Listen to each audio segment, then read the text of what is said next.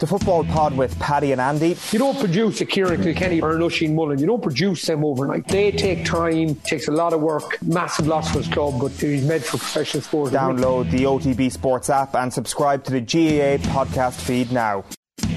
Good afternoon, folks. You're very welcome along to episode 29 of the Football Pod with Paddy and Andy. The two lads are here. The two of them are being held together. Andy Moran has hit the wall, and Paddy Andrews has just emerged from... Where have you come from, Paddy? The brief's house. And you're eating an apple. The two boys are very, very busy. They're flat out. It's not easy. Yeah. Not easy at the top, Tommy. Not easy at the top. Moran on his World Book Tour in London for the weekend. Jesus, Paddy. You look fresh for a man that's been over there for a couple of days, I must say. Yeah, I had to drive to Dublin today too, Paddy. It was a tough day now. 6:30 in the morning. Andy Moran headed off to Dublin this morning. When did you land back from London?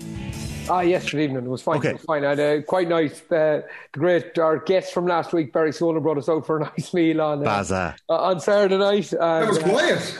Yeah, it was quiet. Oh, gee, after Thursday, Friday, it needed to be, but it was a nice meal on Saturday night. So I wouldn't say I was recovered, but I'm not bad. Do you enjoy the football? Yeah, it was good. It was good. Athletically, lads. Do you know the way we were talking about athletes and it's kind of in your head then away from it? Like, the athletic form of some of them boys is just Joe Lenton, animal of a man. You know, there's just a few of them that are just, like, you nearly think they were athletes before they were footballers, you know, that sort of way. So it was cool to see that kind of it. I've been there a good few times, but Newcastle are poor. Poor team. So they're going to need a serious few quid, which they obviously have in January, to try and sort that out. But it's funny you say that, Andy. Anytime I go watching soccer, it's the speed that I always think stands out. Yeah. Guys they are electric over 5 yards. How they get up to top speed so quick, and you're just thinking, imagine you had that yourself. Saint Maximum. How do you pronounce his name? Alan Saint Maximum. I'm a big fan of his. Like, speed as always, yeah.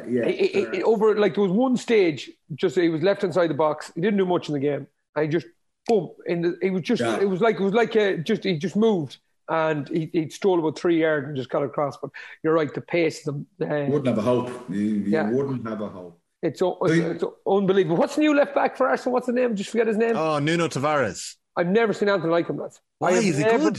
Never mind. He was unreal when I was over as well. Yeah, I've never seen. Kieran Tierney has his hands full now. I've never seen anything like him to run. I'm telling you that now. I've never seen anything like him on a football. Like Donny Vaughan in the mid noughties.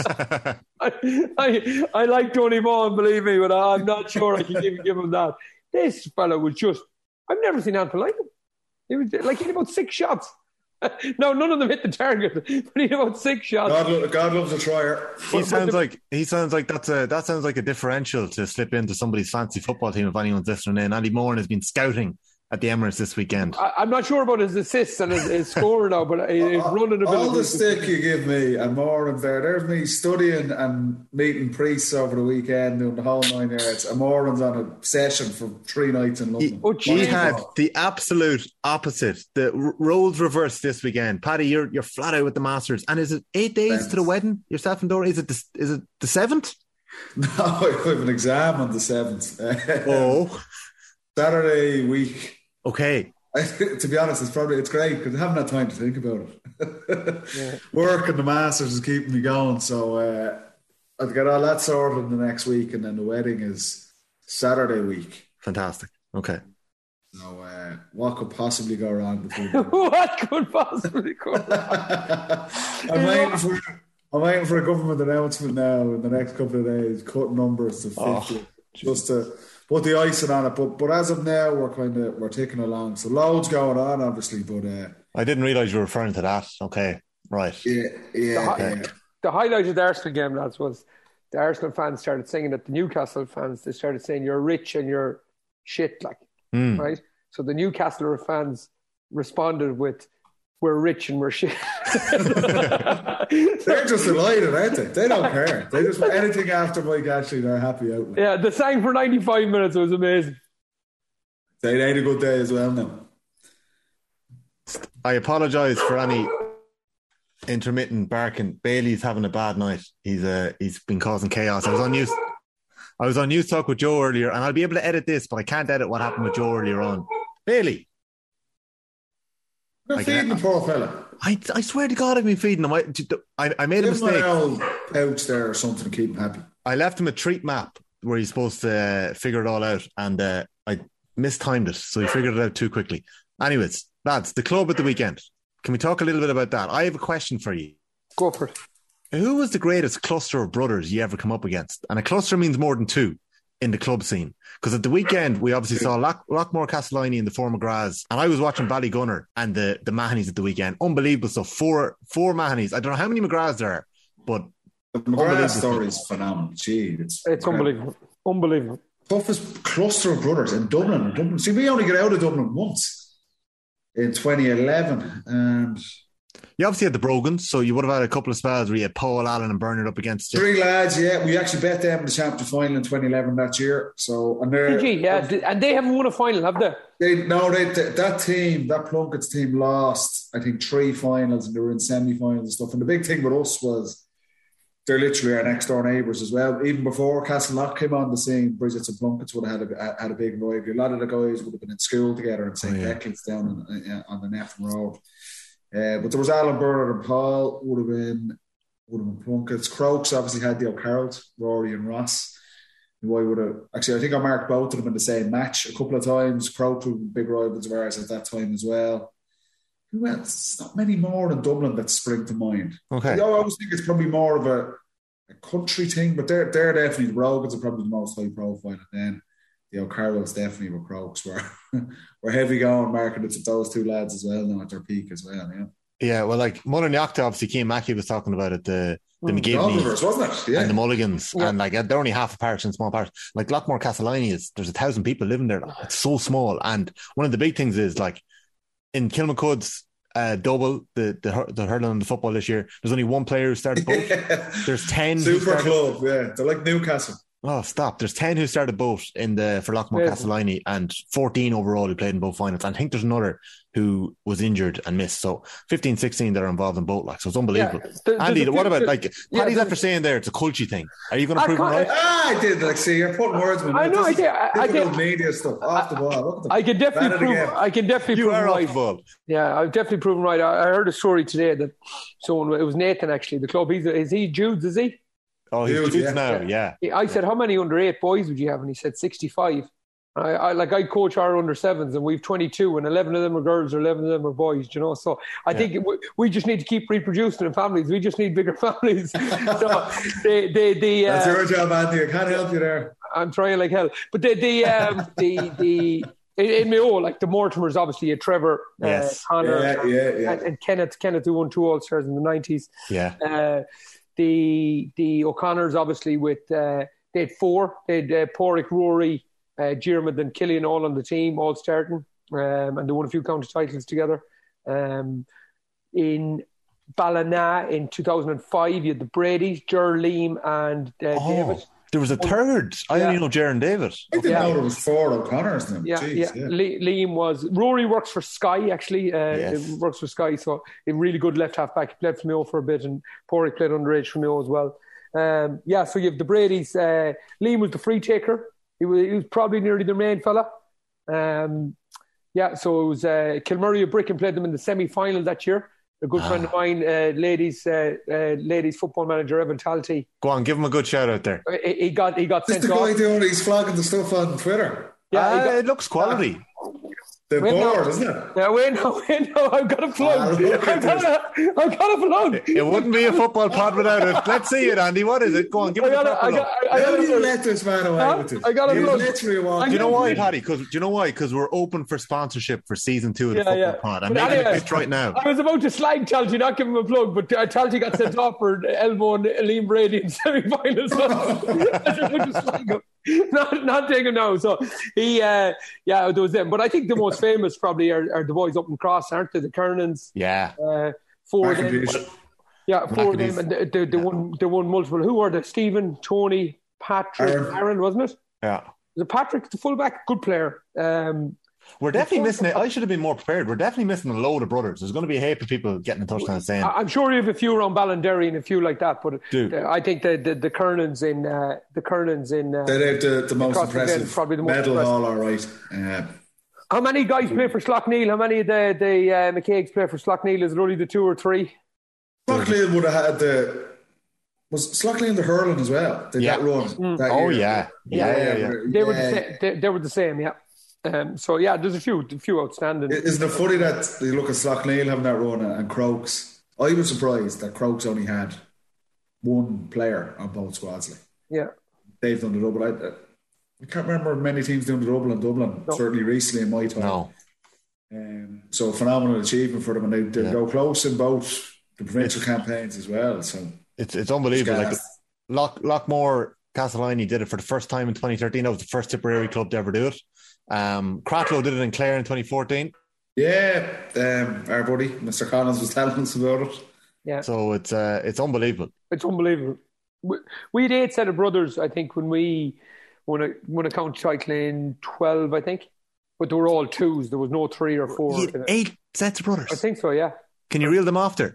No, I couldn't. Baz and Mike. He's not right. He's still a bit shook. That would be Mike Solan, Gary and Rory Conmed, the Drakes. Yeah, there was a good few of them like that. So there was, I think there was an uncle and nephew, Barry Regan, Aaron Lynch. And then there was very important. Yeah, I was at Ballygunner, Ballya in the hurling. I'm not a hurling man, but I was at it. And the 4 Mahonys were unbelievable. Philip back from a leg break, I think 10 weeks ago. Porrick, I think, did his cruciate last year, and he's just back recently. And then they got the 2 younger brothers as well who are lightning. And then it turns out that most of the coaching staff are their uncles. So it's unbelievable, like the connection in that club. Yeah. So let's one last thing on the club football, lads. Rory Grugan, the Armagh footballer, put this out there in the last couple of weeks. He's been talking about it for quite a bit, actually. He tweeted that he's going to put it to the Armagh convention. He's bringing it to as part of his club. Speaking of the power of Twitter, our club is bringing a motion to the Armagh convention to move club league games to either a Friday or Saturday night for the 2022 season and beyond. Quick question: is that a good idea or a bad idea in your experience? For me, it'd be a no-brainer. No more Sunday morning games. In what way? Just that your games are there and they're being played at the weekends. Right. Remember now you're living in Clare. You're not living in Meath. No, and if I've never actually lived at home and played football, I've always travelled back. Okay, so it's Friday evening. You're coming out of Dublin. You're coming to Mayo, and there's a crash in the M50. It's a championship game, and you need to be there for 7 o'clock game starting at 8 o'clock. He's talking about club league games. He's not talking about championship. He's not talking about championship. Okay, it's club league games. Now, that's the only thing. And like, look, I think we've touched on this, and we spoke to some high-profile people who feel that as a player you want to be able to enjoy the weekend and have the balance around that. And you're preaching to the choir here. I agree with that, but there are issues around logistics around that, particularly Friday evening games. Look, if it's just league games on a trial basis, that's fine. But Andy's going to hit the nail on the head. We were probably bringing this maybe in inter-county scenes where there are massive games, and it's probably not feasible to do that where there's travel involved. And say logistically, if something happens, it's harder to get across. But look, I think it's good to have those discussions, and if there's buy-in from the county board and players, trial it on a league basis, and if it works and all the stakeholders are happy with it, then absolutely you can start wheeling out into championship games. And this is the type of stuff we were talking about with Congress. It takes someone to kind of take the plunge and trial it and see it.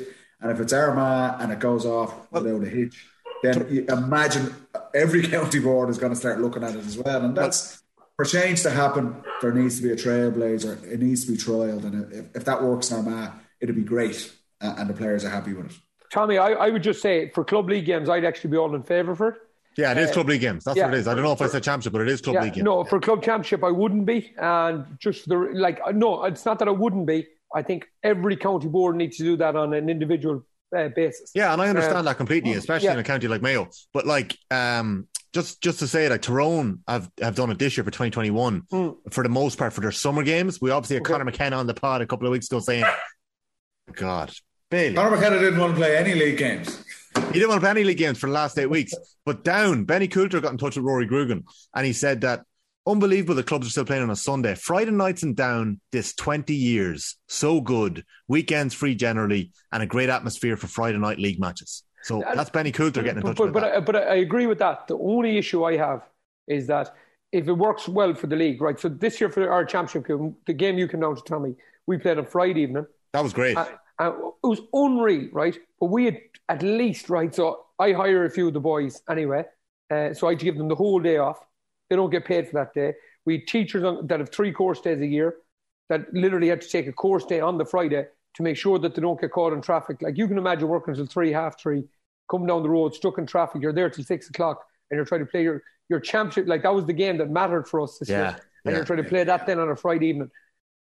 Like I know it sounds silly, like because you're never going to get reimbursement for playing club, like, but unless you're willing to look after people for work in a county like Mayo, Galway, even the likes of the Leitrim where I am now, I find it hard to know how you can actually do it. For championship games, for a league game, if you missed an odd league game, I'd say if you boys be happy enough. Stuck in traffic again, Gaffer. You wouldn't believe it. But the week before that, Tommy, I swear to God, the week before that game was fixed, we were playing Ball in the second round of the group stage. And so we were training on the Friday night, just meeting up, doing a bit of tactics, walkthroughs and stuff like that. And it was supposed to start at 7:30. And we didn't get started till 9:15 because there was an accident on the M50 and boys were just caught. So what do you do? The M50 is a shambles, no matter where you're going. Yeah.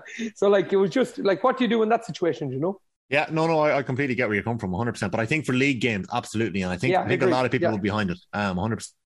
I agree, Andy, can we talk Colin Boyle? Because this broke after last week's pod broke. Colin Boyle has retired from Inter-County from Mayo. Can you talk to us about Colin Boyle? Still waiting for the big statement out of Boiler. No, it won't come either, I wouldn't say. So, just a great individual, great person, good teammate, great teammate. The story about Boiler, it's funny, and it's one of the bits that we talked about before. But Boiler was a really good minor, came into the senior squad, played in 2008 against Galway, got taken off at half time, and then that winter got dropped from the whole squad, just got dropped off the squad, went away, kind of fought his way back into the squad, put on 7-8 kilos of muscle, got his way back into the squad on a good club run with his club in 2011, and then all of a sudden won 4 All-Stars. Why was he dropped at that time? What was it? Physically, you need to go away and bulk up, or did he just kind of, or was there a specific reason given, or just took it upon himself to go and do that? No, I remember he got taken off against Galway. He got taken off against Galway. Like what he was, Paddy, when he was a young fella in college with us, he was a really tenacious halfback, going in, winning breaks. But the game like that all the time, not just in college. but the game moved a tiny bit in that period. It just moved a tiny bit more physically with the corks and that. He was small and light. I think he had a bad game. He got sent off actually in 2007, the 21s. Got taken off in 2008 in that championship, and then got dropped that winter. And it looked like for all his career was over. But himself, Mickey Conroy went away, trained themselves into an oblivion. Like he came back, he was a different unit altogether. Got to the All-Ireland club final with his club intermediate, and then Horn brought him back in, and then he was just a revelation. The rest was history then, yeah. The rest is history. Then after that, and he became kind of the unique player of that generation with Lee and I suppose Johnny Vaughan from that. I think I marked him in a couple of finals. 13, I think I was marking him. Yeah, I was out for around a half. Yeah, you were actually a big problem because you wouldn't know where you'd end up, to be honest. Yeah. I didn't know where I was going myself. You could end up. I think literally the morning of that final, or the day before, maybe 13, my first one. It was just going. Jim was like, "We'll play out centre forward for this game," and I was like, "What?" I was like, and I ended up out there, and it was on. I think it was on Colin that final. I must look back on it, yeah. But definitely, like for us, he was just a pain. Yeah. It's a lot of the Mayo backs tend to be. You're just in your face, brilliant tackler. I loved watching him play. Yeah. Like the flying blocks. There was a great. Was that on Twitter last week? Someone put it on Sligo. It was like superstar stuff. Yeah, unbelievable. A brilliant run, and I didn't realise it's funny, isn't it? How many players have gone through that? You're saying early in the career, bit of a setback, and they come back, and you can see the resilience and see the attitude he had, It must be more common than we think. Yeah, he's... All sunshine and roses to get going, first and foremost. And for him to come back and win, what, 4 All-Stars? Yeah. 4 All-Stars. And so he came back into his career. What year would that have been? He'd have been under 21 in 2007, so he was probably back in at 25. So he did a very unique run through. He did his knee against Dublin in that league game just before lockdown in 2020, and that was probably the end of him. I think he had something to offer in the final, lads. Even like you were in the crowd that day, Tommy, and it was just we needed something to lift us. Boiler would have taken the roof off the stadium. You were with me down in Leitrim. Yeah, and it happened. Yeah, the game against Leitrim, we were up by 20 points in the game. I say we. Mayo were up against Leitrim by 20 points. I need to be careful now.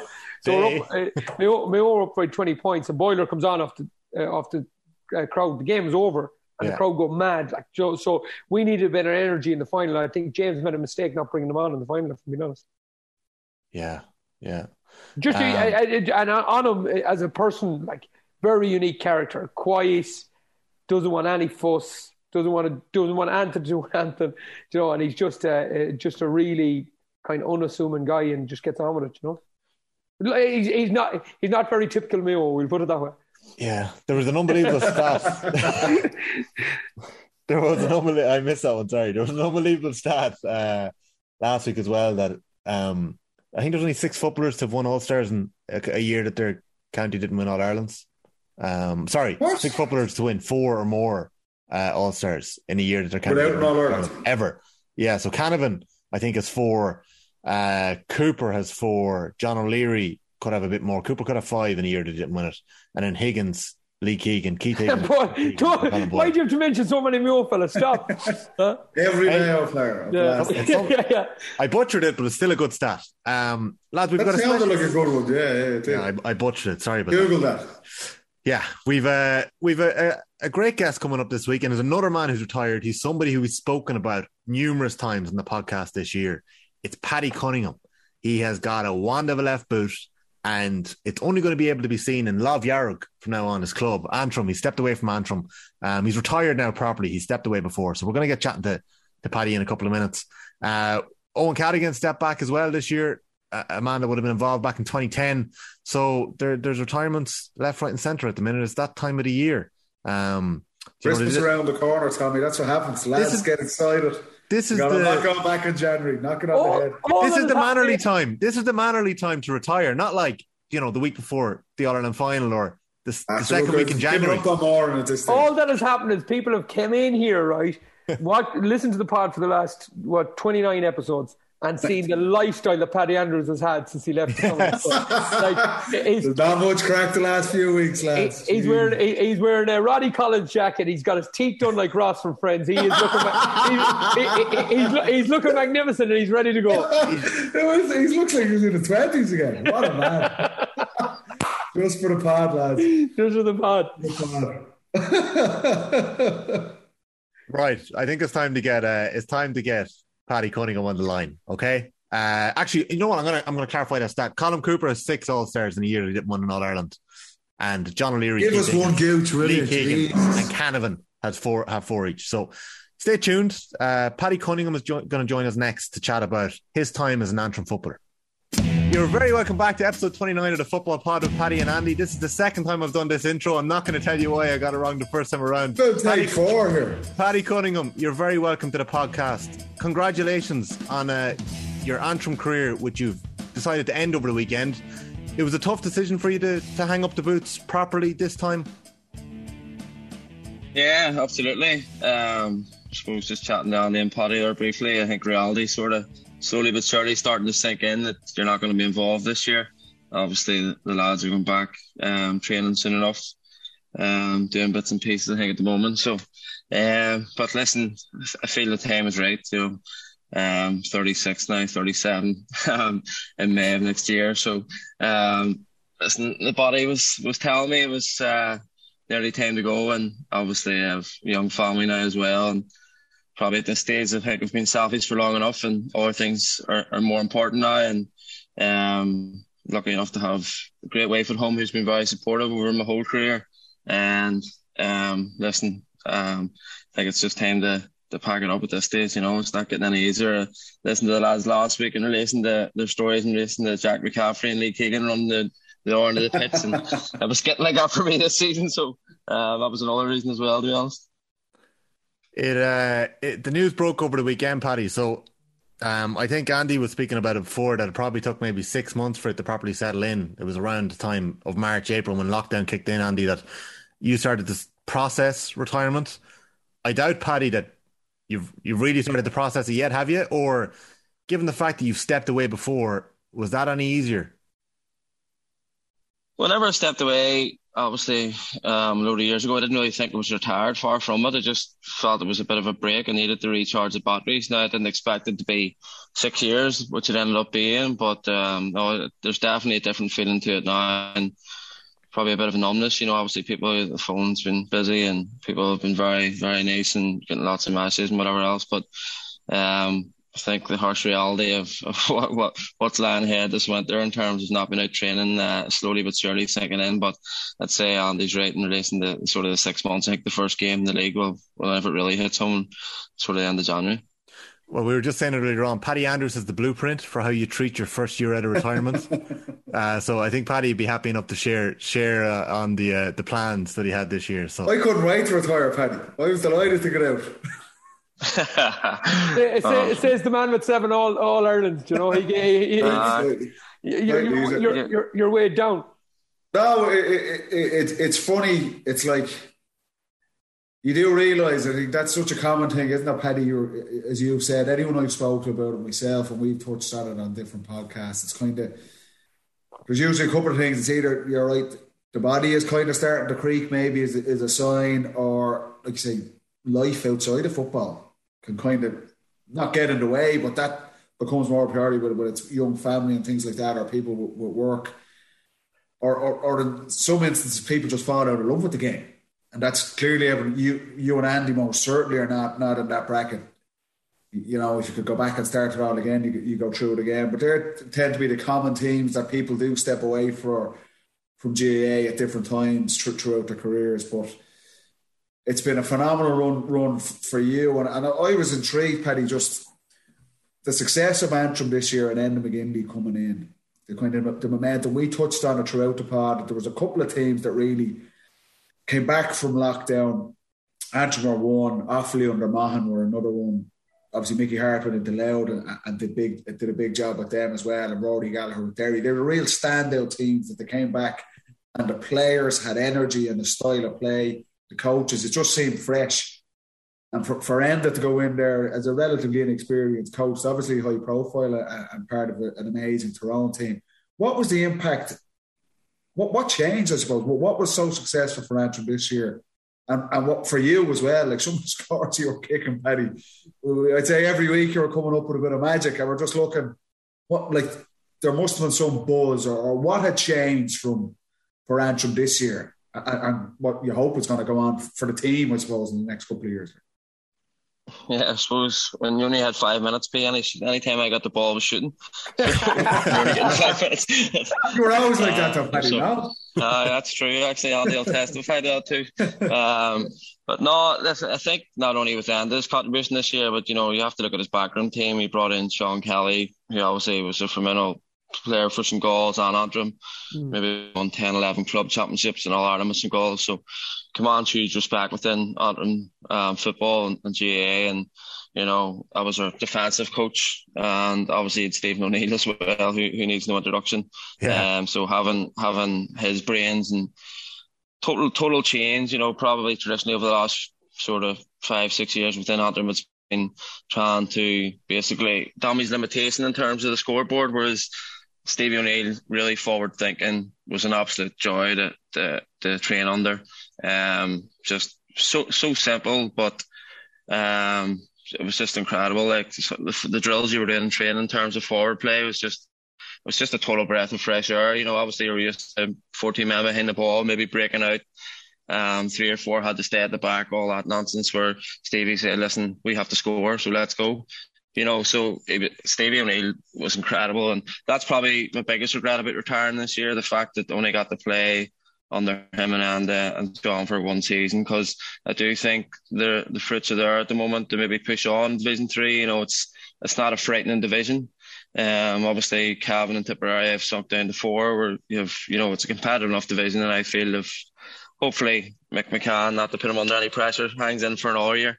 Me and him are the same age, but hopefully if he can hang in, and I think it would be a big loss in terms of experience and a bit of talking and leadership in the dressing room if both of us went at the same time. So I got out first, so he has to stay for another year. Yeah. Was there any temptation, Paddy, to go again? Was there anything in you saying, bar the kind of love for the game, was there any temptation to say, right, come on, Stevie O'Neill, end it here, we'll go again?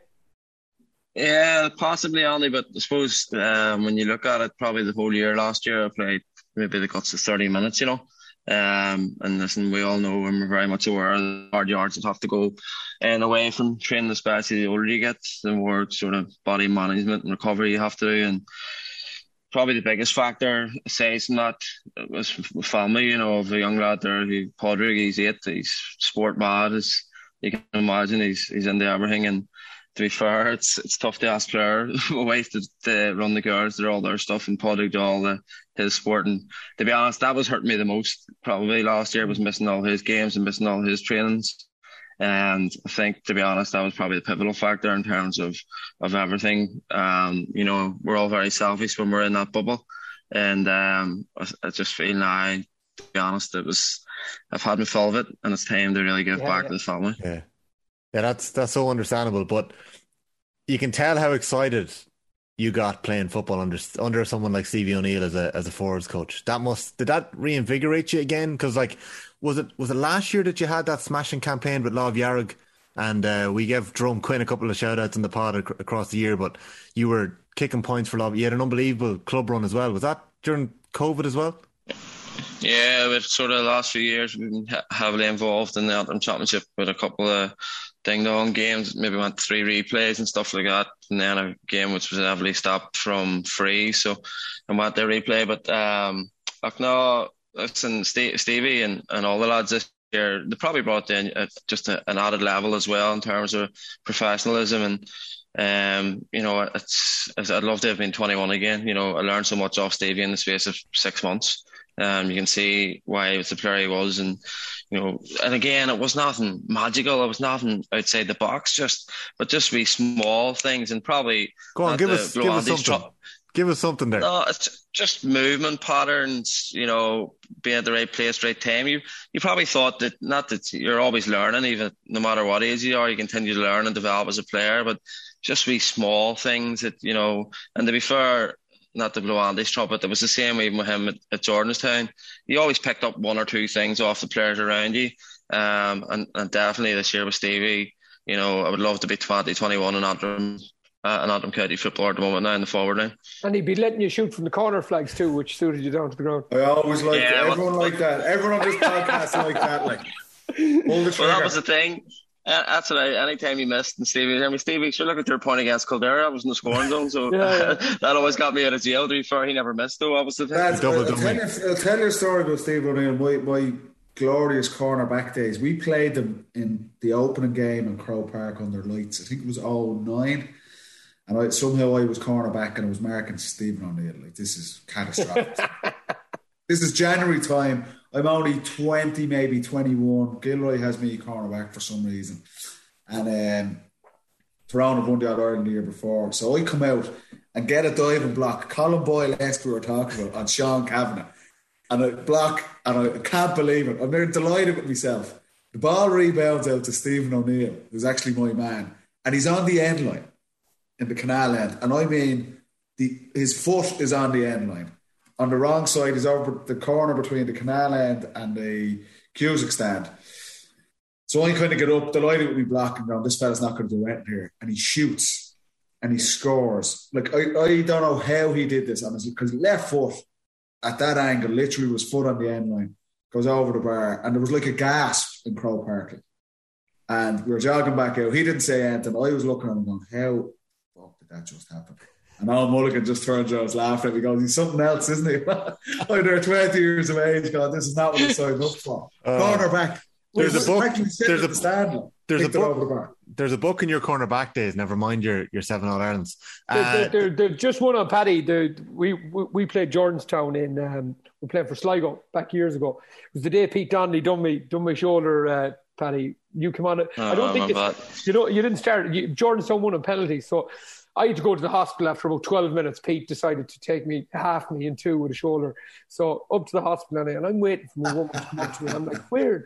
I want to know the result. I didn't know what the result was. No Twitter or nothing. So I'm thinking, well, what's the result? Jenny comes up to me. She goes, it's gone to penalties. And I go, why? What are you doing here? Go down and watch the fucking penalties. I said, But she goes, Andy, there was this fella that came on for Jordanstown. She goes, he was unreal. He was kicking points from the sidelines, right, left. You just hit fire that day, Paddy. The boys are all talking about you. You hit one from the right, one from the left. She goes, he's unreal. I said, what does he look like? She said, oh, Paddy Cunningham. But we knew, but it was that day that you really came to light with me. The boys were just like, this fella is unbelievable. You were kicking points from right, left, centre. I didn't see any of them, but I feel like I've seen them, Yeah, that was my first ever game for Jordanstown, ever. Yeah. I only got brought onto the panel that week, so obviously Jordanstown was a star-studded lineup year upon year, and if you were from Antrim, you weren't really part and parcel of the squad. And I was hurling at the time as well. I think I was in the county hurling panel at that stage, and I think I played a club game the previous weekend. I was, sort of, I don't know what happened, but basically I got a phone call from the famous Tommy Joe saying, would you be interested in joining the panel? That was on the Sunday. I think that game was on the Wednesday, Andy. And literally he just got brought on. It was the maddest game ever. As Andy says, obviously he missed it. So I think I come on, we were 4 or 5 down, had a decent enough second half. Ding dong, extra time, 2 10-minute periods, 2 5-minute periods, and then penalties, and then I hit a penalty. Just young and probably shouldn't have been anywhere near the penalty. Did you score your penalty? But I never forget. It was literally, I remember Pete Donnelly, obviously being the lad he was, took me straight under his wing, like in the bus on the way down. And you had Finn Moe from Armagh, he stretched the whole way down. It was just a great team, and that was my introduction to university football. I literally had never played for Jordanstown until that day. Yeah, well, Pete did half me in the thing, and Paddy just on about the sort of fella he was. So me and Pete became great friends after that, actually, because I'm sitting above in the hospital. The game has gone to extra time, penalties. It must be 10 o'clock at night, whatever time it was at the time. And Pete is the first guy up to the hospital, and he comes up and and from that moment on, even though he broke my shoulder, we became good buddies, Did Jordanstown win? Yeah, Paddy inspired them to victory, did you? I don't know about that now. We won in the end, yeah. Okay. And then Andy came up the road. Was the following year, Andy, or 2 years later? So I think it was 2 years after, because we played I think the year after above in Belfast in the Sigerson, didn't we? Or the year after. Yeah, that's right. That's right. So that's like 06, 07, is it around that time? Yeah. Okay. And you're dual at that. You played hurling for Antrim as well, Paddy. Obviously, did you combine both for a couple of years in those early years? Yeah, it's a combined minor under 21, which is obviously easy enough, and then I came out of minor to county minor hurlers and went straight into the senior hurlers under Denny Cahill, and then I was sort of kicking about both panels, master and none, and then I committed to the footballers then, and then started then from there on in. And like growing up, were you a hurler or a footballer, or were you both? I was probably none, to be honest. To be honest, I was probably a late developer, so to speak. Probably subbing most teams till I was maybe 15, 16, 17. I actually done nats for the school, and there's now college's all-stars thing up here in hurling, so I got a couple of those and sort of kicked on. We lived in Derry. Believe it or not, my daddy had a couple of businesses up there. So I played for a real junior club up there in both codes, moved down to Belfast. Mum and dad are originally from here. And my daddy opened a new business in the Falls Road, which he still has today, and joined my mum and daddy's club, who they would have played for when they were here. And then it sort of went on from there. And then unfortunately had to give up the hurling once, the county football. Obviously it's very difficult to do both, but I think that's really what I'm going to do next year, is go back and play a bit of hurling for some enjoyment, I miss it massively now. Fair play. You'll still be busy. You'll still be flat out with the hurling and the football next year.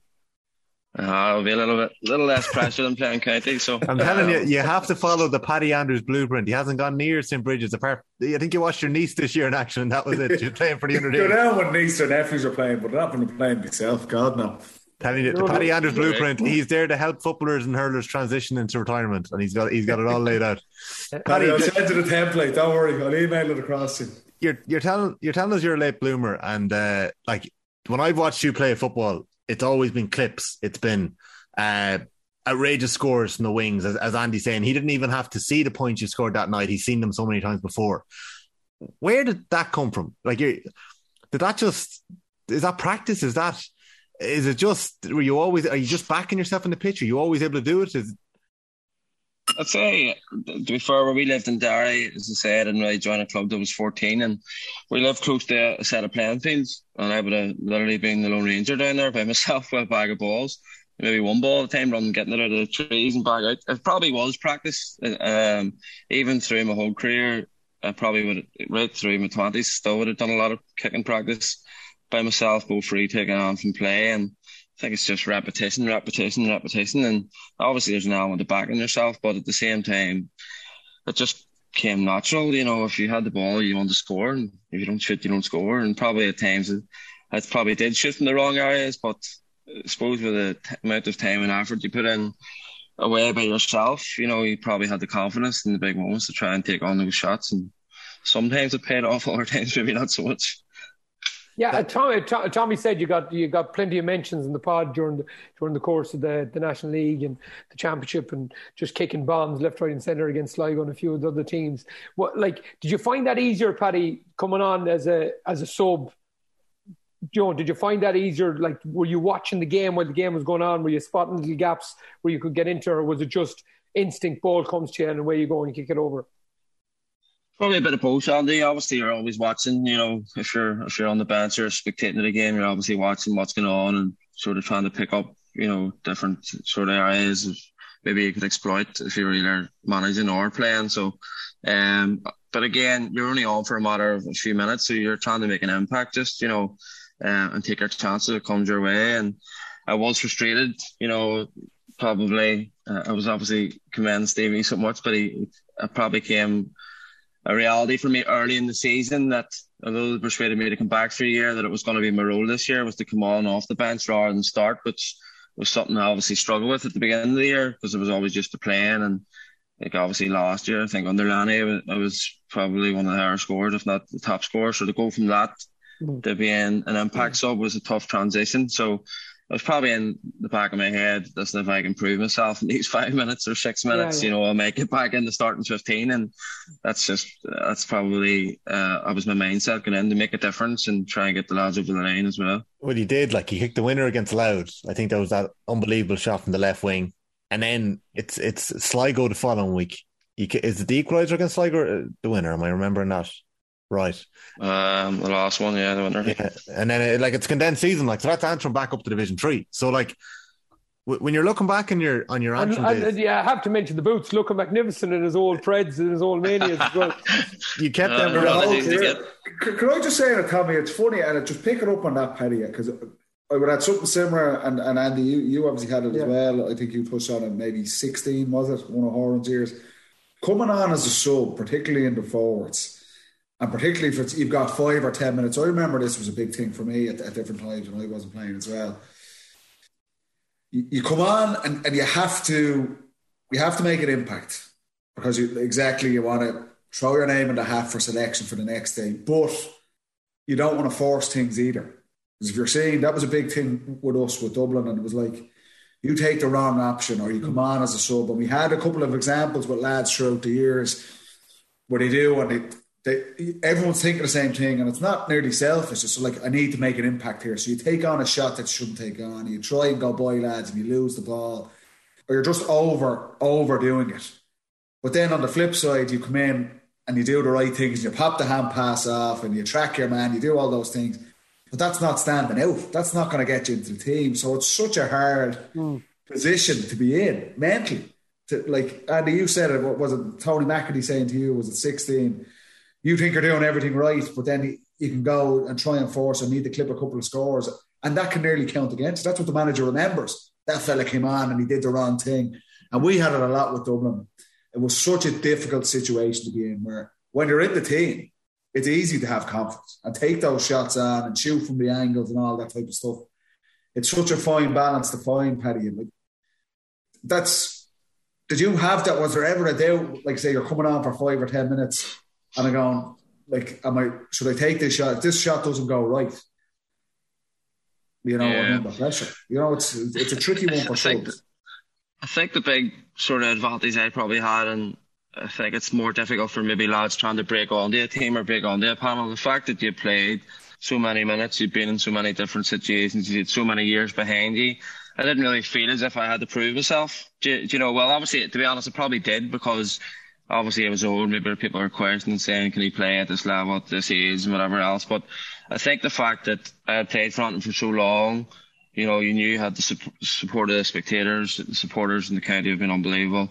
The players were obviously really supportive and were, you felt part of the team and part of the dressing room, so to speak. So I think it was easier for me because I played. See, I think it would be very difficult for a young lad coming on or into a setup where they've no experience and they're going, what do I do? Do I take the shot? Whereas if they were playing for their club, it would be second nature. They wouldn't think about it.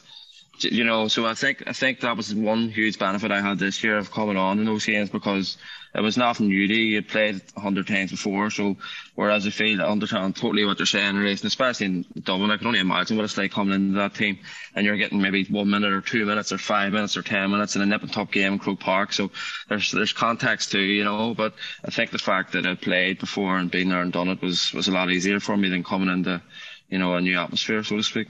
So you're 35, coming 36 last season when you're playing or moving into 36 and you're sitting on the bench. Do you still think you're good enough to start? Like Ronaldo here. Thanks for that one. Listen, I always looked at the year before, what I'd done the year before. So to go from, maybe playing 45, 50 minutes and kicking a few scores or whatever else to go on to playing 5, it was one extreme to the other, Yeah. But at the same time, at the end of the day, and that's what I say now, and I can say wholeheartedly, we got to Division 3, so the lads were right. Yeah. So no matter what, if we hadn't got promoted, I could have, but at the end of the day, sometimes you have to adjust to your role in the team. You mightn't like it, but that's part and parcel of it. But I think that's the frustration. The reason I asked the question, I think and there's a good learning in that for a lot of older players. I think that's the frustration when you get a bit older. Your time is running out. You're still thinking, I'm good enough still here to play, and you're only getting 5, 10 minutes, and it's counterintuitive. Like, you have to have that to be a successful player. You have to have that mentality. You have to back yourself. Like that's such a. And I always like people saying ego can be a bad thing. Ego's needed in elite sport. You need to have confidence in your ability. Like Paddy saying, swinging shots over from there. You did it yourself, Andy. I know when I was at my best as well, I wasn't thinking about what I was backing myself. And you have to have that confidence in yourself. And it's very hard. That mentality is part of why you are where you are and why you're successful in your career. It's very hard to turn that off just because you're a little bit older. And I think the best managers are understand that even you look at Ronaldo in a soccer sense, he's 37 or 36 or 37. He definitely still thinks he's the best, but that's part. And people outside are looking at him going, "You're not. You're older." And particularly in GAA, there seems to be, when you reach a certain age, the media, like, when is this guy retiring? Supporters are kind of questioning, going, what about the younger lads? But I think the best players have that confidence in themselves, and you need to have that. You need to have that, because if you don't, everyone else will write you off anyway. So I agree with Paddy. Frustrated that you're sitting on the bench, and we had it with Dublin as well, with some of our bigger players.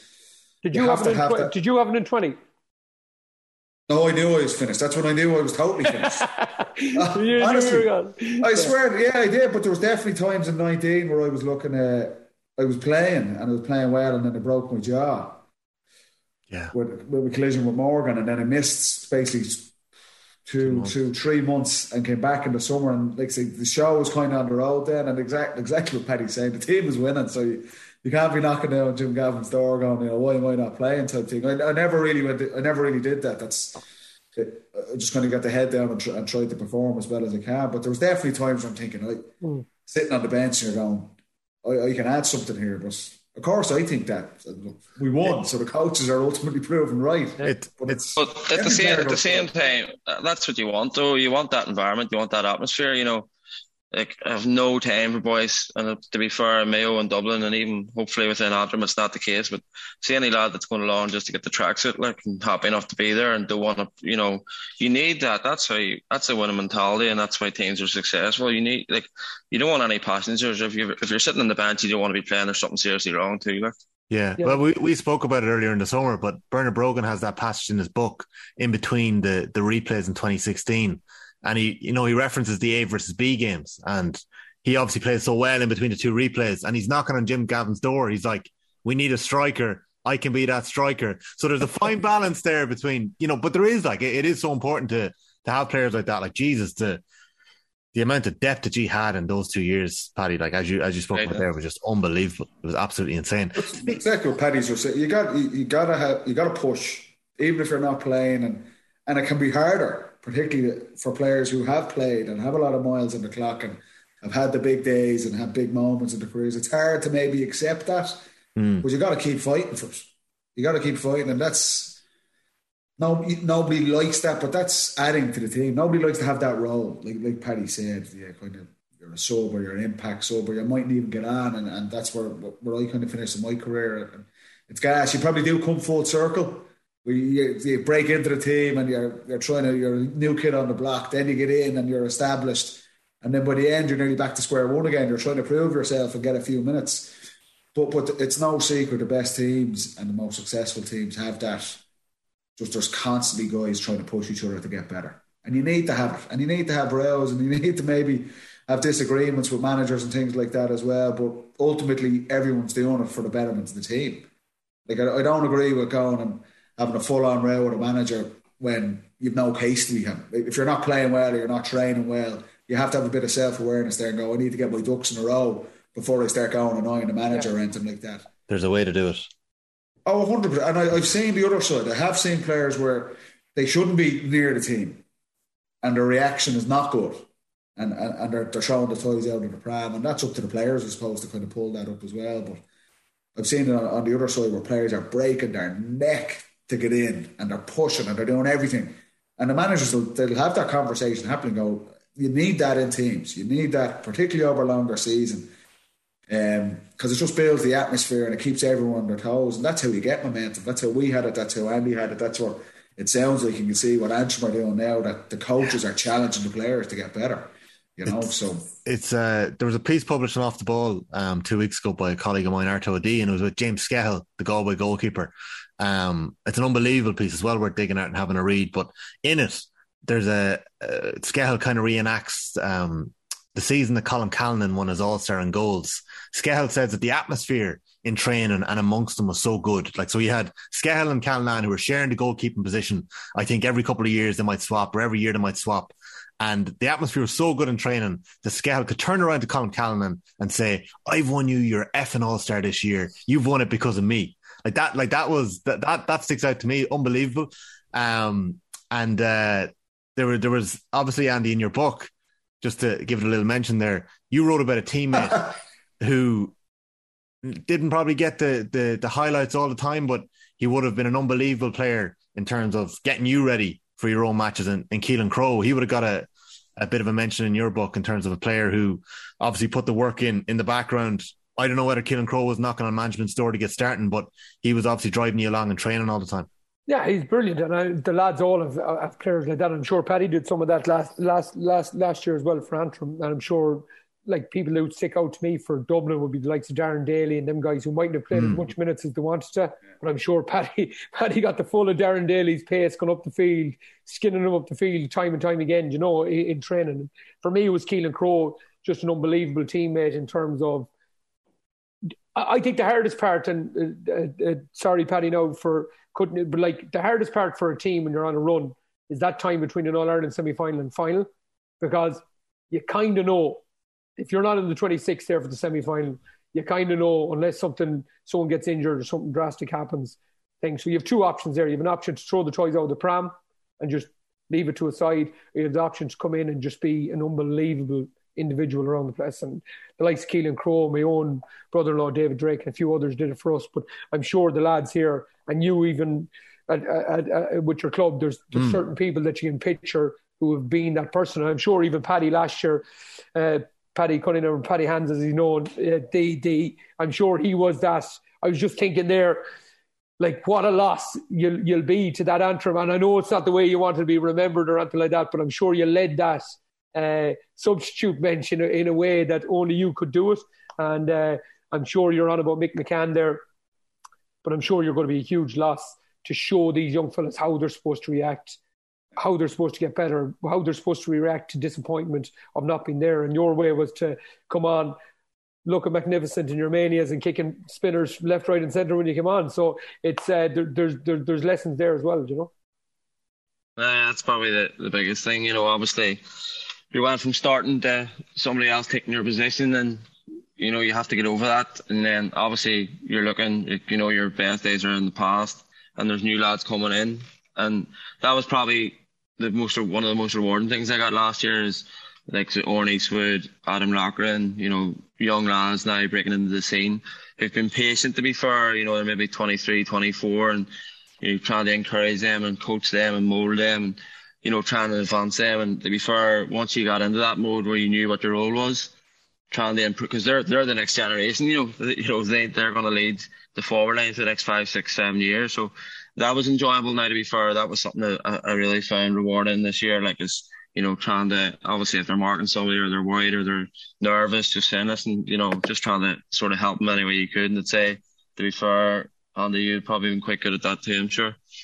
Yeah, it was a role I had to fit into in 19. I realised fairly abruptly that the race here is ran. You know, I thought I was going to make the team for a while, and then it was just okay, this is my role here. What can we do? And it probably started a bit before that, but like they're the guys who are going to be going sporting for the next 5, 6 years. So it's 100%. So important to kind of give them the transition, because we've talked about the guys in Meath, McEntee and Kyogan. They've probably showed the young fellas now how to prepare, how to work, how to get there. So even if they leave without something won, they've still left a legacy behind them. And I think that's the key thing. But Paddy, I have to bring you back before you go to we won a Sigerson together. The boys were slagging me all through. They were slagging me. You went to college with everyone, they used to say. And then when he said, Paddy actually turned around and he goes, tell me you went to college with him as well. And I said, I did, yeah. But we won a Sigerson, and the full forward line was myself, Big Show Lynch, and Mark Lynch and Paddy Cunningham. What year did you win that? 08. No, 08. And the final was delayed, and it was all. You beat us? No. By the time we got to the final, I was done at that stage for that year. I had an awful year after. But Cunningham scores 1-8. 1-9. Okay, 1-9. Sorry, I thought it was 1-8. Me in the middle scored 0. Now, the paper gave me credit for a sideline that Mark Lynch kicked. I never kicked this. So I took credit for it. You were creating space. This is where you started creating space. No, the whole story around this came out. But Big Show Lynch scores 9 points. And we came from all my mates came down to Cardiff to watch the game and everything. Now, you look at it, I think sometimes you can just get caught in what fellas did and how good they were and All-Stars and all this nonsense. These two boys either side of me, like you talk for Lynch here as well, Paddy, like he was genius, like in terms of football. Like if Paddy was beside me 1-8, like we worked really well together at a time, but the two boys just ripped it up that night. And it's one of the highlights of my whole kind of career, because we've seen yourself, Lacey, Ramey Mulgrew and Lynch just kind of take over the game. It was amazing, but I'm sure it was a highlight for yourself as well. Okay, absolutely. And I suppose even the names you named there, it was some team when you look back at it, like you had Lacey, Charlie Harrison, yourself, Thomas McCann, Mark Lynch, you know, I think Darren Hughes was some. You know, it was a phenomenal team when you look back at it. Like, and supposed to be fair, we got so close the year before. We played Queens in the dub. Get beat after extra time, but the game went 1 and friggin' dodgy kick straight to Owen McCartan. He kicked an equaliser, but still sore point. But no, and again, hey, tell them how we bet them the year after. Some little left foot wizard kicked a free to. Did you equalise or did you kick winner? Equalised it, didn't it? Run to extra time, yeah. That's right. It's went the extra time, yeah. But even the Guards game, we made hard work of that. That went the extra time too, didn't it? Yeah. But listen, to be fair, that I wish if I had that full forward line my whole career, it could have been a very different career. We were hard to stop now between the three of us. You've done all the dirty work and handed to me, and I was I done the easy bit after that. But that was scary. Brendan Crossan obviously interviewed you around your retirement at the weekend, but he actually went and spoke to Mark Lynch. Andy, I don't know if you spotted that or if it's your memory. So, Paddy, I don't know if you read this back now, unbelievable footballer. But Mark Lynch said he was speaking about that game and playing with Paddy and Andy inside in the full forward line.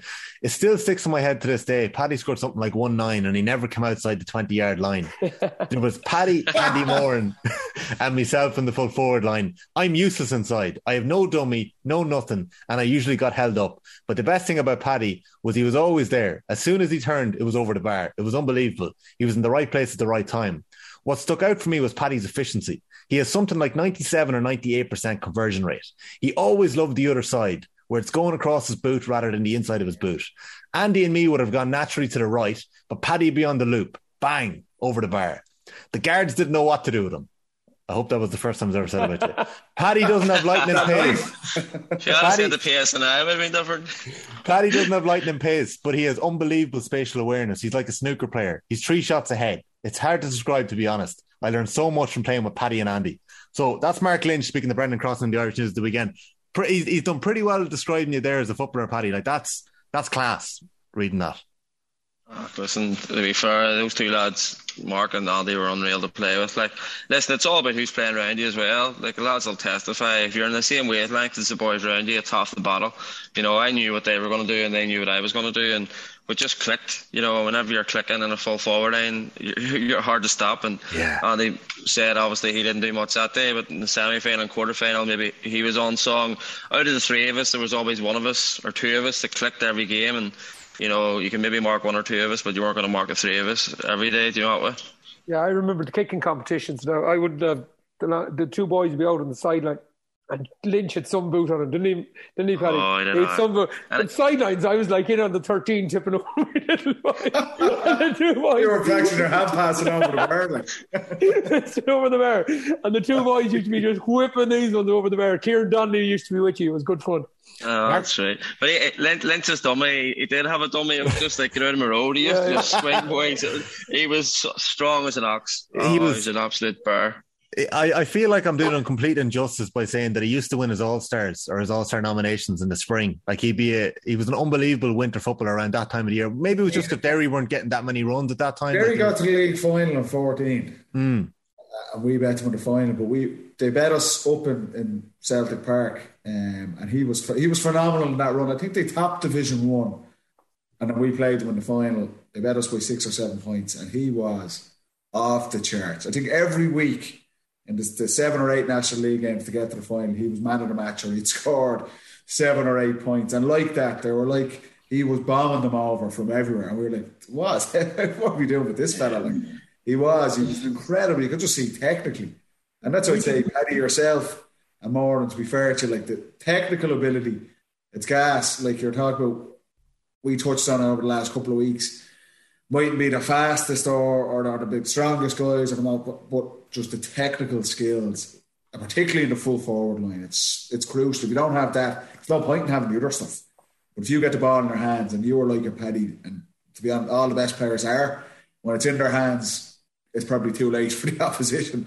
They're going to get the shots off, you know. Just a point on that, Tommy, with Lynchy, and two of the best players I played with at college were Mark Lynch and Christy Toy. And I think it was Ulster football more so than the summer football, because it went really defensive at the time. And like Toy for us in Sligo used to just get the ball 21, run 50, 60 yards. Give it to one of the players. But in Ulster, if you think about it at the time, it was mass defences, 10, 12 people.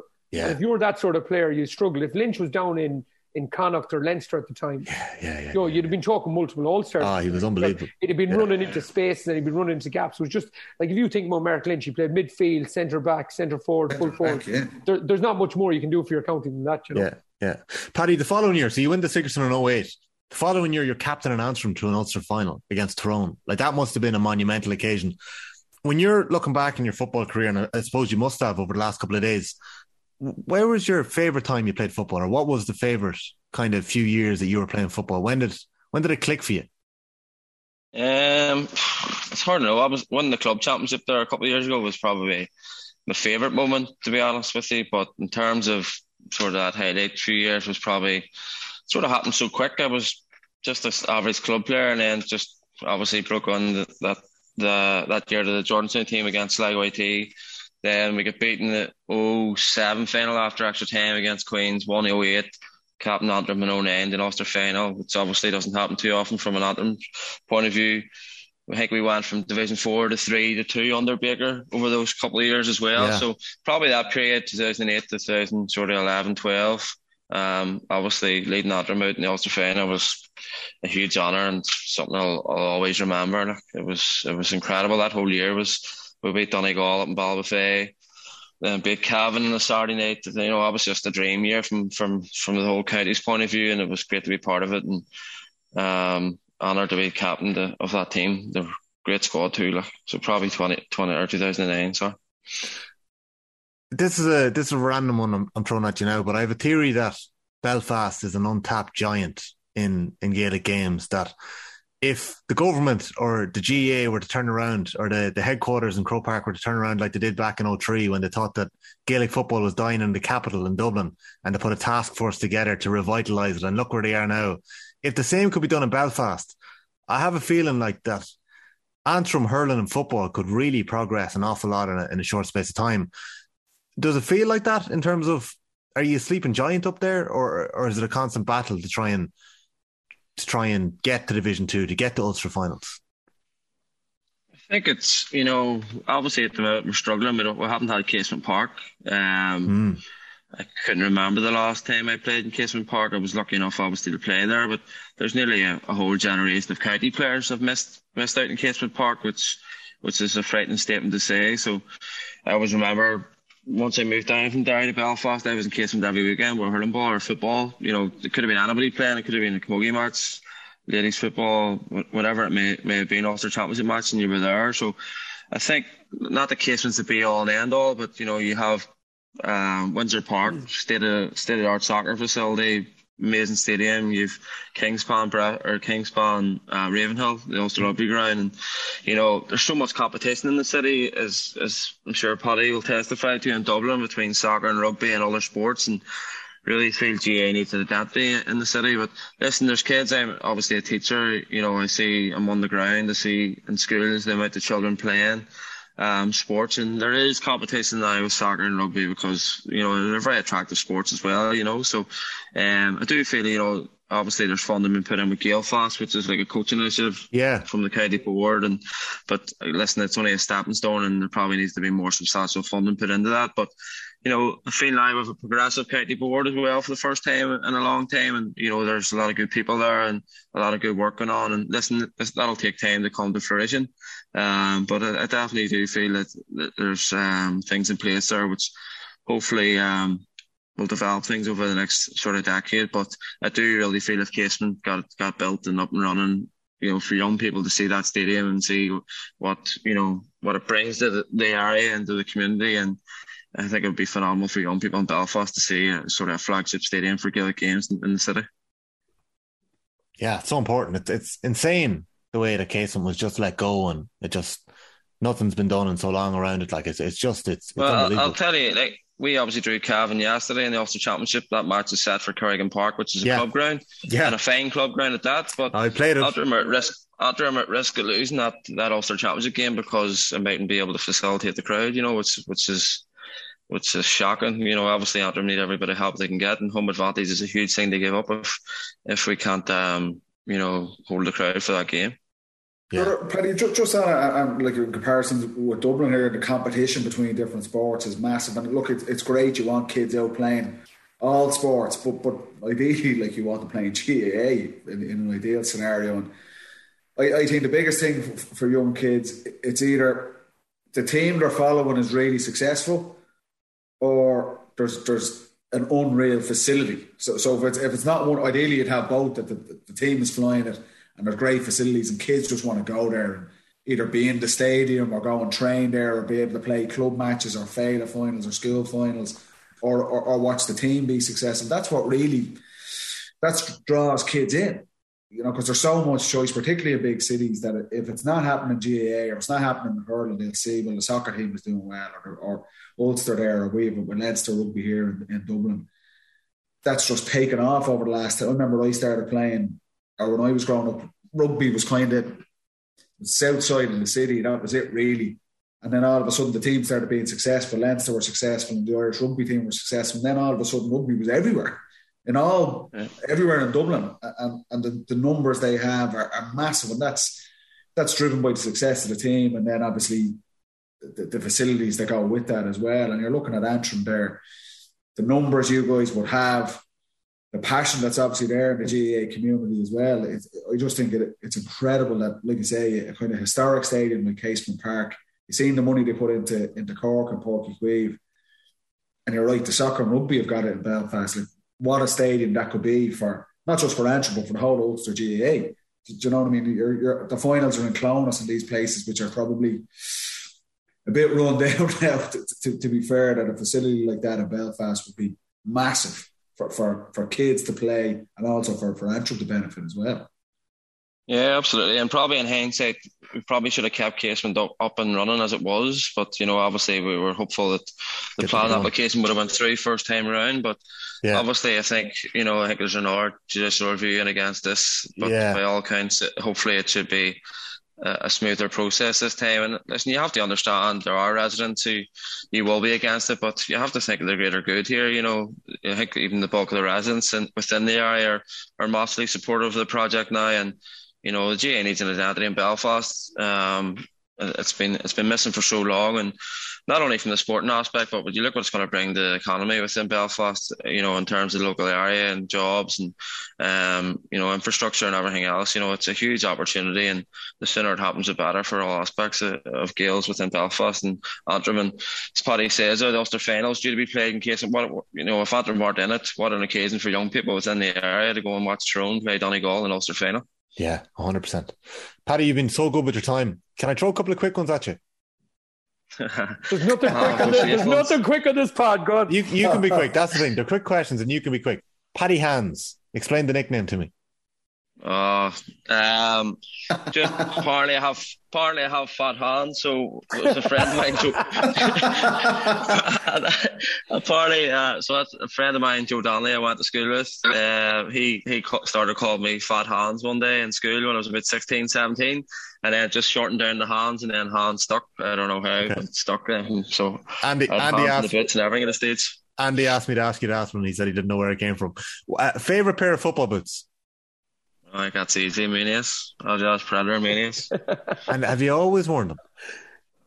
They're getting harder to get. Not that I'll be needing any more.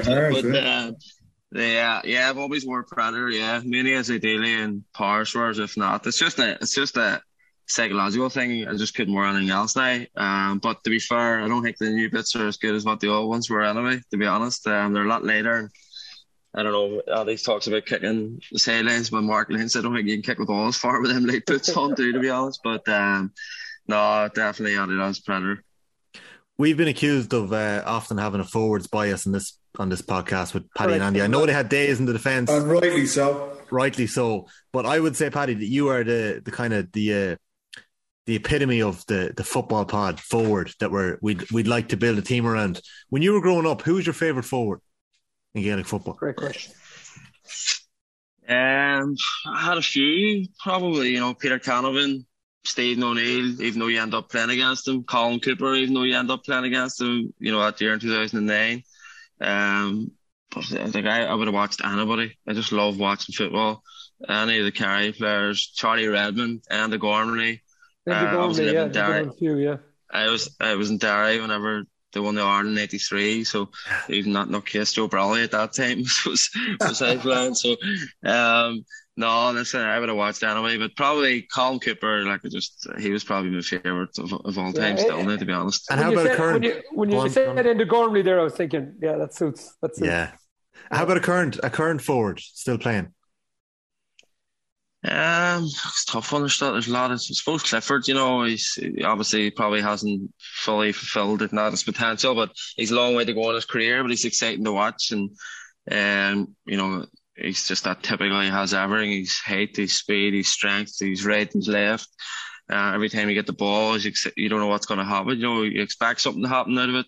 So I'd say Clifford, but probably got a soft spot for Tyrone being from Ulster and won the Ireland this year too. Like I was delighted to see the Dazzler, Darren McCurry have the year he had. The two boys loving the Dazzler. The two Paddies loving the Dazzler. Bit of magic, like you're up with that, isn't that like? It's funny when you're playing. You're just such tunnel vision, and it's just about grinding. You got to win no matter what. When you step back, and this is my first year kind of as a supporter or kind of watching games without commitment to anyone. You just want to see magic. You want to see guys expressing themselves. You want to see skills. I don't care about chasing kickouts anymore. I've done that. I don't care anymore. I don't want chasing down wing backs, running up, trying to be heroes. I want to see dummies. I want to see scores from everyone. You're right, Paddy. You're dead right. And you'll notice that watching games this year, I'd go and I'd watch Clifford, and I'd go and I'd watch McCurry, some great moments. And that's what excites people. And you can kind of lose sight of that when you're in it yourself. But hopefully you notice when you step out, yeah. Two last quick ones. When did you bin the Derry jersey and become an Antrim? Like, were you a closet Derry fan growing up, or did the second you moved to Belfast, you're like, right, I'm going to wear the Antrim jersey? It was West Belfast. I'm actually teaching in the school I went to in St Mary's CBS in the Glen Road. So it was a quick transition. Obviously, you come up with a wee Derry accent into the heart of West Belfast in the Falls Road in Andersonstown. So the saffron jersey was on brave and quick. And to be honest, I always had an affiliation with Antrim anyway. My daddy played for Antrim, and of course, both my mummy and daddy were both from Belfast. So listen, still have a soft spot for Derry, and my brother still lives up there. But I'd like to see him do well, but not too well. A soft spot is fair enough. And last one for me, and Andy and Paddy might have a quick one then afterwards. Is coaching on the horizon for you? That was my question. Yeah, good one. I was leaning. Lads, I started this podcast on the wrong foot, but I'm ending it on an okay one. You're phenomenal. What a man, Tommy. You're a pro. Turn it round.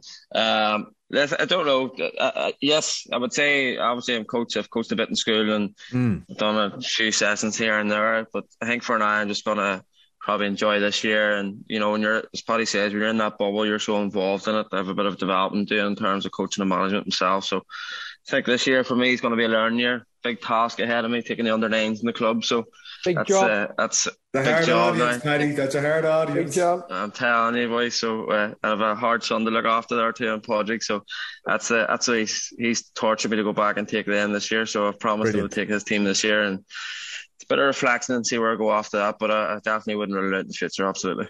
We used to have enjoy the year, man. We used to have Eamon O'Hara in with us, with the club. O'Hara used to come with the nicest boots of all time. They used to out of the attic boots, a box of Adidas boots coming in, and all the young fellas used to be like, "Where is he putting these boots on?" So when Cunningham goes in now, coaching his first club team, everyone will be like, "Where is he pulling out these Zidane from?" Unbelievable. Bit of class. Paddy Cunningham, we've kept you very long this evening, but thank you very much for joining us in the football pod of Paddy and Andy. It's been a pleasure having you on. I'd say you were the most mentioned footballer on the podcast for the first 5 or 6 weeks as we were finding our feet. So thanks a million for joining us. Best of luck picking up the hurl next year and coaching Podrick's team. And well done in an unbelievable career with Antrim. Yeah. Come on, Paddy. Cheers, lads. Good luck, boys. Good to see you. Enjoy, Paddy. Fair play to you. Enjoy. Take it easy. Welcome back to the football pod of Paddy and Andy. That was Paddy Cunningham. Brilliant stuff. Love listening to Paddy there. It was real forward. It's dream this week's podcast. We had a couple of shout outs before we got into Paddy about a couple of the players that are retired this week. We mentioned Colin Boyle and we were chatting about Andy's old mucker. We had Owen Callaghan, Cork, dual star for many years. There's also 2 Carlow footballers who stepped away this year. Andy reminded me there in the break, Paul Broderick and Shane Redmond. Broderick would have been an all-star nominee back a couple of years ago and would have been very, very important in the whole Carlow rising movement when Carlow, they pushed the Dubs quite close that time as well. But an old housemate of mine and a neighbour of Andy Moran's had just retired. I had the pleasure of living with Carl Craig in DCU. Paddy, you were in DCU with Carl Craig as well. I had 2 Craigs living with me at one stage. I was in DCU with Craig for a good few years now. We won a Sigerson together in 2010 and we'd had some great nights out. I have to say, a good buddy of mine when I was there, there was was a big enough Roscommon contingent himself. David Keenan, Downey Shine were there. Craigor wasn't on that minor team in 06 that won the All-Ireland Roscommon, but Shiner and David Keenan were. Yeah. So there was a couple of Roscommon men in the background in DCU pulling a lot of strings back then. There was a heavy Roscommon. Yeah, they had big influence. Wondering how these boys were getting into college. A heavy Roscommon influence. No, it was great times with Craigor. I must give him a shout now. A brilliant player. Jesus, he was very important for us in DCU, and obviously what he did with Roscommon. Yeah. Lightning quick. He was one of these guys that even as he got older, he still kept his pace, which was always, how is this fella doing it? But he had serious injury troubles as well, and he still kept his pace. Yeah, unbelievable, isn't it? He kind of studied. He obviously studied in that area. Like he works for Connacht GAA, and I think his expertise is actually the mechanics of running. But Andy, I think have you got the statement open from Western Gales in front of you? They were obviously wishing Carl the best on his retirement. I'll get it up. Yeah, no, I have it here. Just seen it come through there. Congratulations, Carl Craig, as he retires from Inter-County football. Wish him. So Western Gales man, great club man, good guy. Obviously, Western Gales, a neighbouring club to us here. We have a great relationship with them. They're the Roscommon side of Roscommon, not the Mayo side of Roscommon. No, they're actually Roscommon, Tommy, cheeky little. Yeah, but like they're, he's a really, really good guy. Anyone that he bumps into, top man, and works there in the Centre of Excellence in Ballyhonus. So, he's a great fella. Yeah. King of French Park. He used to always be bigging up French Park when he was down in DCU. He was the first man. We'd be out on a Thursday night in Queens and Bar Collar. And Craig would be up first thing Friday morning drive. We couldn't get back to French Park quick enough. He was giving lip about that. He said I wouldn't last 10 minutes down there. He's probably right. I'm telling you wouldn't. Go for a night out in French Park. Yeah, he warned me that enough times now, but I must get down. I still haven't got down 10 years later. Probably for the best. There's still time. We can add it to the blueprint for next year, Paddy. But all the best to Carl Craig. That's another good man retiring from Inter-County football this week. So, and apologies if I missed anyone else. There's been a couple of statements coming in, so it's we'll try and get them shout outs as to come in. Massive news this week, and I don't know how I buried the lead, but the championship draw was made for 2022. And we're all very, very excited. I don't more and straight into manager mode here. I can't even remember who Meath got. I don't know who Dublin got. What? I haven't a clue what the draw was in Munster, but I do know what the draw was in Connacht. And London in Rice-Up will be welcoming mighty Leitrim next year. Mighty Moran's Leitrim. He'll be over in London every weekend now with Solom. That's what I was doing last weekend now. I'd say you were doing some prep in Rice-Up there now last weekend, all right. So talk to us. How does the draw come through to you? Mike Solon was texting me through straight away. So okay. So we had it. I was just kind of checking the phone all evening, just making sure it was coming through. But the good, tasty draw. So it's London Leitrim and Mayo Galway on the other side of it. So it's going to be a tough game either side of it, but. It's lovely. It puts a bit of structure on it. So last week we got the FBD games, you got the league games, and you got the championship games. So you can see the whole year kind of through, and you know where you're going to have to progress to. So it's lovely to put that structure on it. It's actually, I was actually looking at the calendar for next year. Don't ask me what why. What date is that game in London? We must get over for that, Tommy. Easter Sunday, Paddy. So I think we could organise that, could we?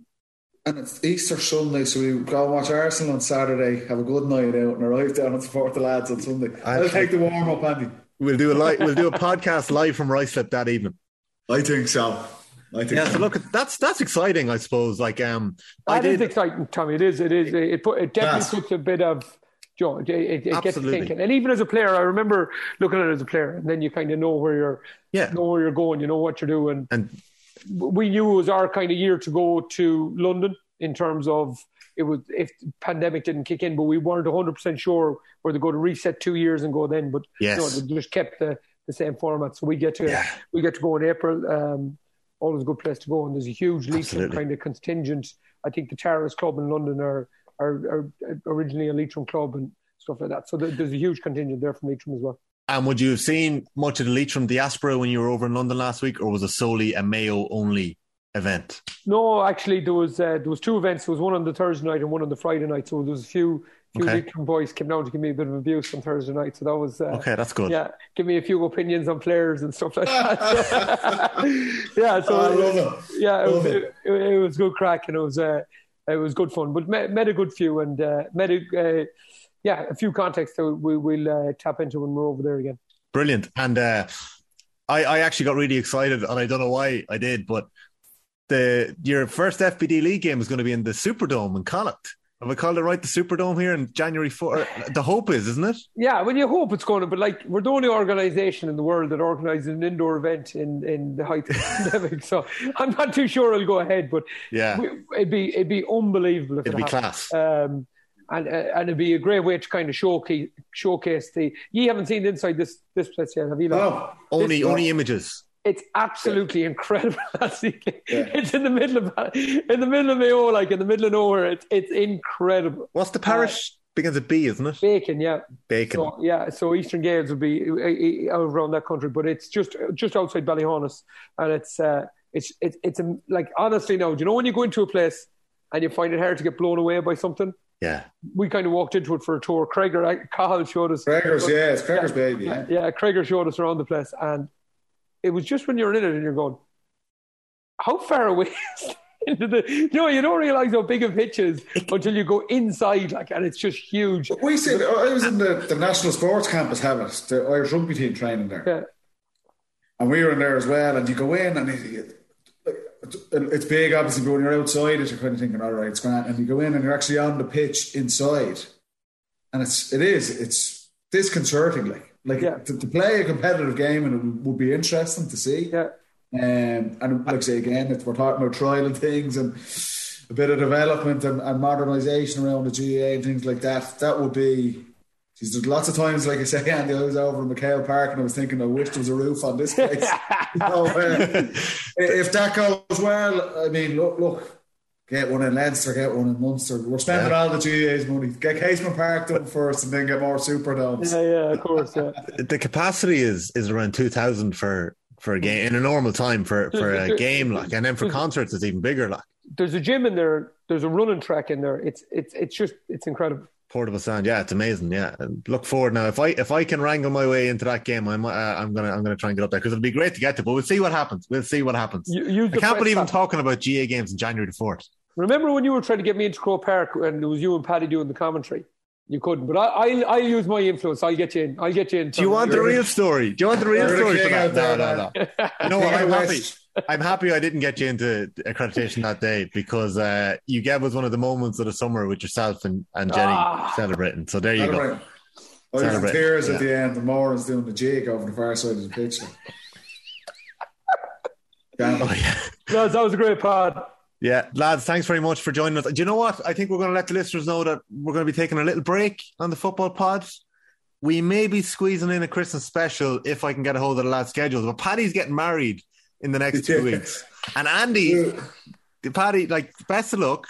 You know, I don't know whether we'll FaceTime you or we'll voice note you beforehand, but we want a bit of insight into the wedding of the day. So we'll be in touch. What could possibly go wrong, lads? What could possibly go wrong? I'll jump aside, Patrick.